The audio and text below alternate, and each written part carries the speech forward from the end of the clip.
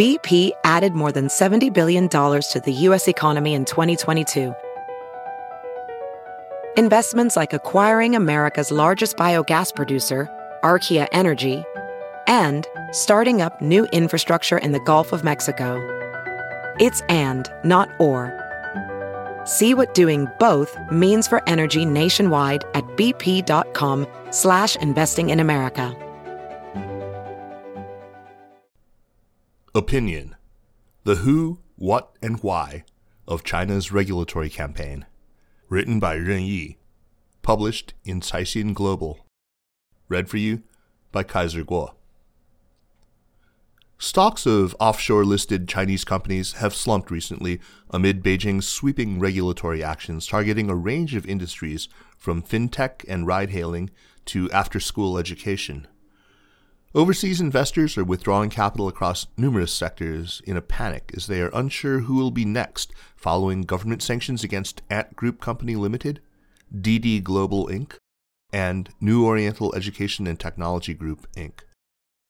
Here are 7 categories of companies that I think are now in the crosshairs of Chinese regulators. 1. Companies that are considered too big to fail and ignore or even defy regulations. What is too big to fail? A company that is large enough to account for a large proportion of the industry and economy and has the following traits. Can cause risk contagion and systemic risks, affecting local economies or other companies in subsectors and related industries, has deep connections to the financial system and may trigger systemic risks, has a massive upstream and downstream ecosystem that is linked to large numbers of workers, consumers, or end users, has the potential to establish a monopoly through technology such as an internet platform whose reach extends beyond real-world physical boundaries. Such a company would challenge or pose a threat to the government and social governance. If it were to leverage its too big to fail status to bolster its creditworthiness, to attract more resources and further expand its business to an extent that it could defy regulations, it would become dangerous in the eyes of Chinese regulators. Of course, such a company would be welcomed if it complies with the law, maintains and asserts mainstream values, and undertakes its corporate social responsibilities. In China, the bigger you are, the more you have to follow the government's rules. There really are no companies that are too big to fail in China, and nobody should mistakenly believe they can fly in the face of regulations and the government. 2. Companies that are involved in national security or other security issues. Beijing is very focused on national security issues nowadays amid a complex international landscape and mounting China-US tensions. The vast amounts of data collected by tech giant Didi have created data security risks, while its U.S. listing intensified Chinese regulators' concerns over cross-border data transfers and national security. It is clear that the central government does not want companies to go public in the U.S. at the moment. This is because after listing in the U.S., they could evade Chinese regulations in the capital market while continuously disclosing great amounts of regulatory and legal information to U.S. securities watchdogs as they are subject to American regulations.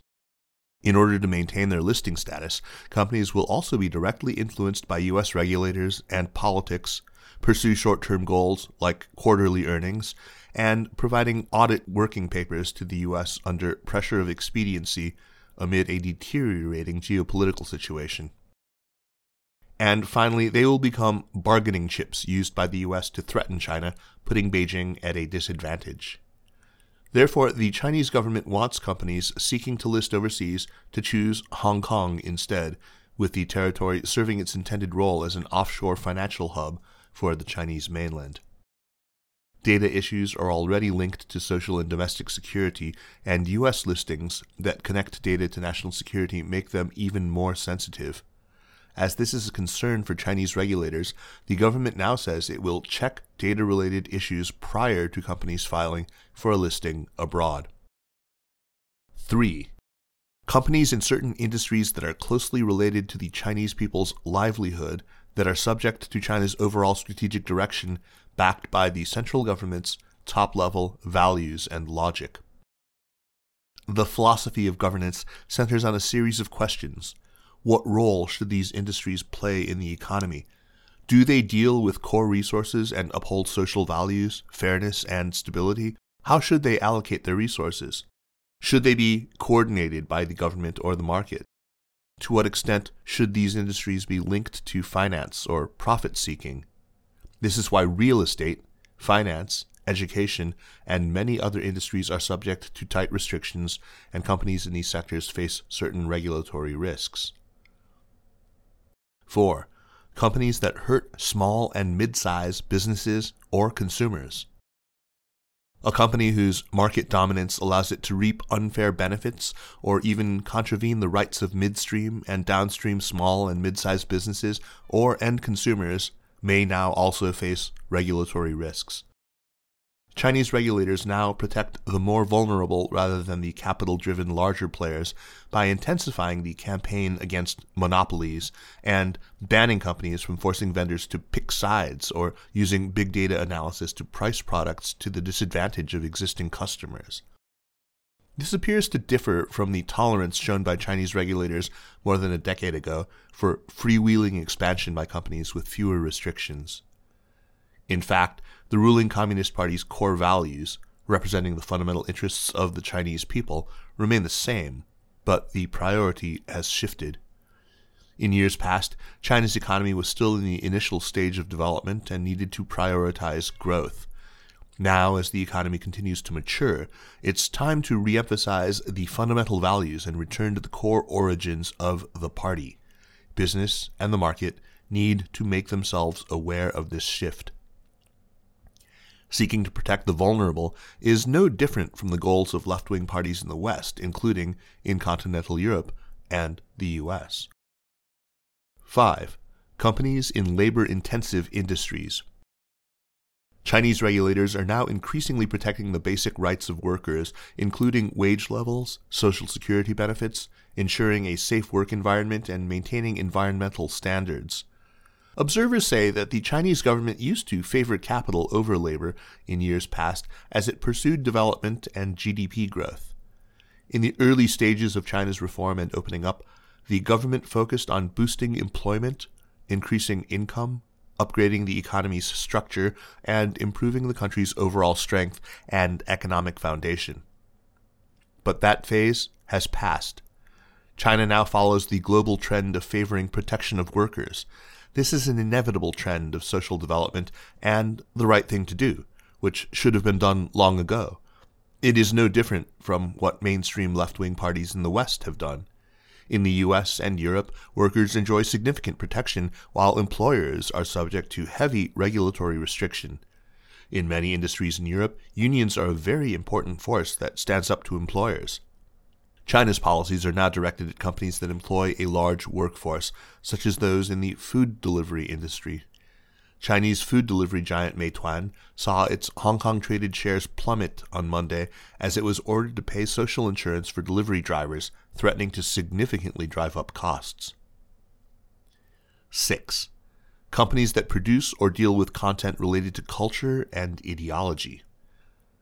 The issue of ideology has become increasingly important for Chinese regulators amid growing political frictions with the US and social movements in Hong Kong and Taiwan over the past few years.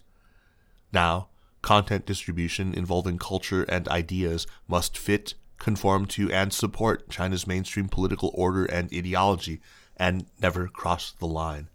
This leaves such companies facing significant uncertainties regarding policy. 7. Companies that violate traditional morality or values. If a company goes against traditional or mainstream values and public ethics and promotes negative values, it may be subject to regulatory restrictions, although the standards for assessment are subjective. However, companies are allowed to continue growing their business after rectifying their mistakes. Complying with traditional morality and values can be linked to ESG investing, that is, taking into consideration environmental, social, and governance factors alongside financial elements throughout the investment decision-making process. 2. What China's regulators don't want to see.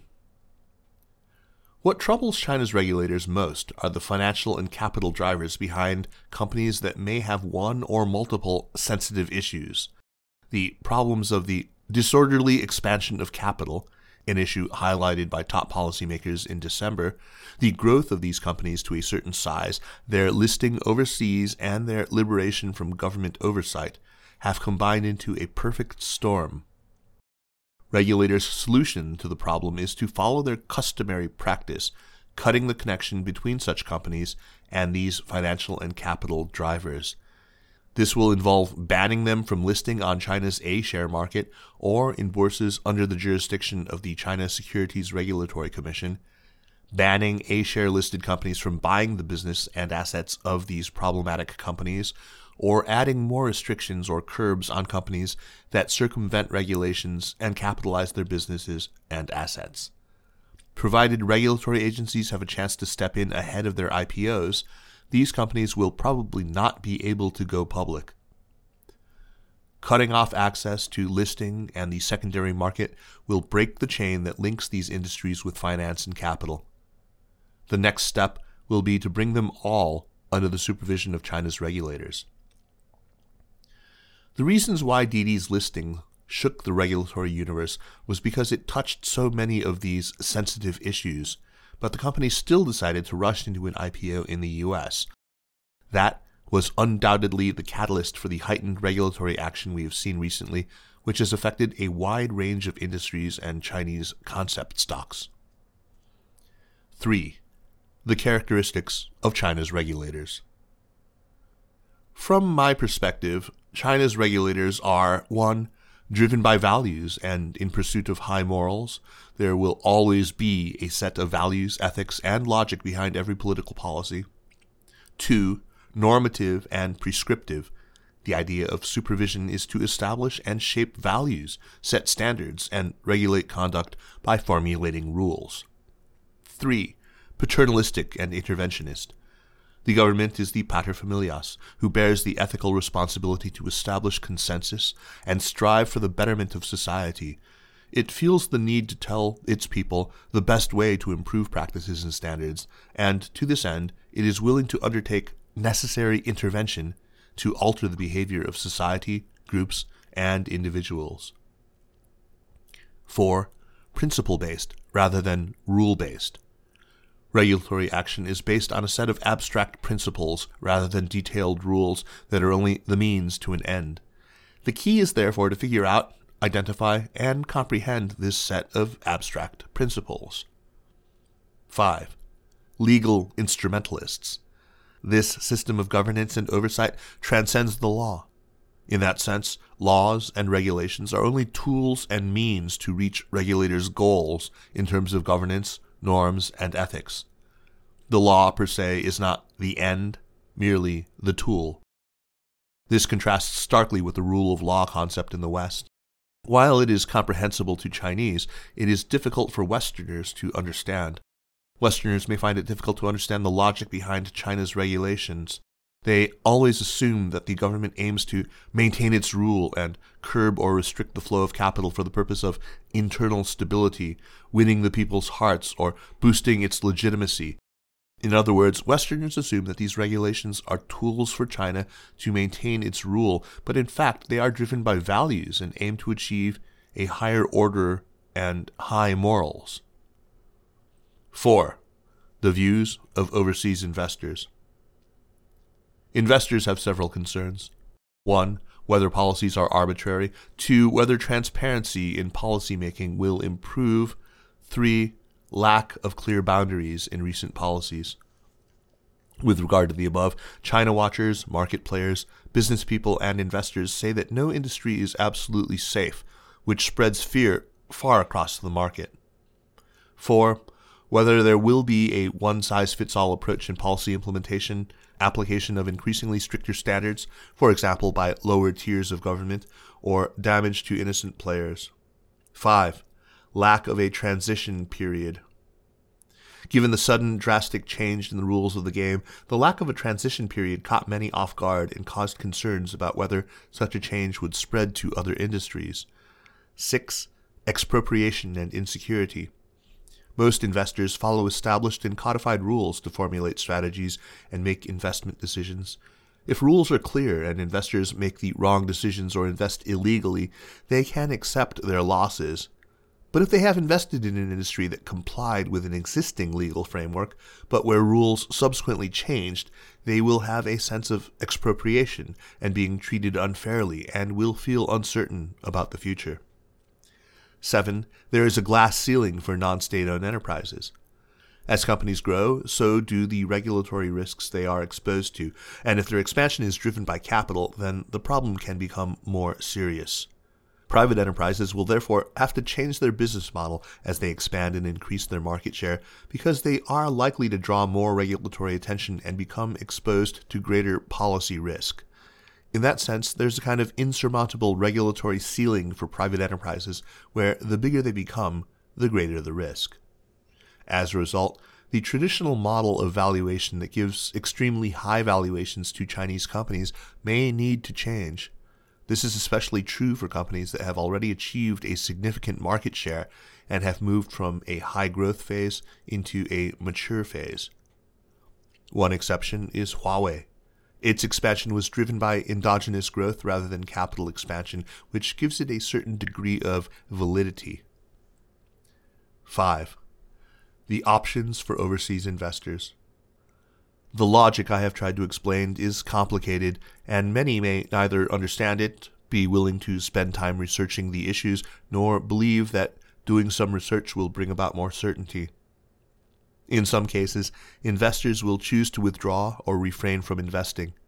On the other hand, if they believe that there is indeed logic to China's regulations, but still have reservations, they can apply a so-called China discount to a company's valuation to reflect the regulatory pressure and different logic of governance. For Chinese regulators, the logic goes like this. China needs to regulate and govern those businesses in accordance to its own ethics and governance beliefs. China doesn't need to bow down to overseas investors when it comes to supervising those sensitive industries and companies, and cannot be influenced by them. Otherwise, that would allow overseas financial forces to interfere with China's governance, affect the country's pursuit of its domestic political, social, economic, and cultural goals, and even violate its sovereignty. The Chinese government will not allow Chinese companies listed in the U.S. to become hostages of the U.S. or allow foreign forces to coerce China and limit its options. As a result, there is limited room for China's regulators and foreign investors to intersect. In this environment, China concept stocks are inevitably in for a bumpy ride. Investors have suffered losses, and even if they can see some of the logic behind China's governance, they will still have questions that are difficult to get answers to for some time. Next, Chinese enterprises may well be entering a very cold winter in terms of offshore financing. But that's a price China's regulators are likely willing to pay in the interests of governance. Ren Yi, a graduate of Harvard University's John F. Kennedy School of Government, is an influential Chinese blogger who has more than 1 million followers on Weibo. Translated by Luo Meihan and Liao Zhaolong.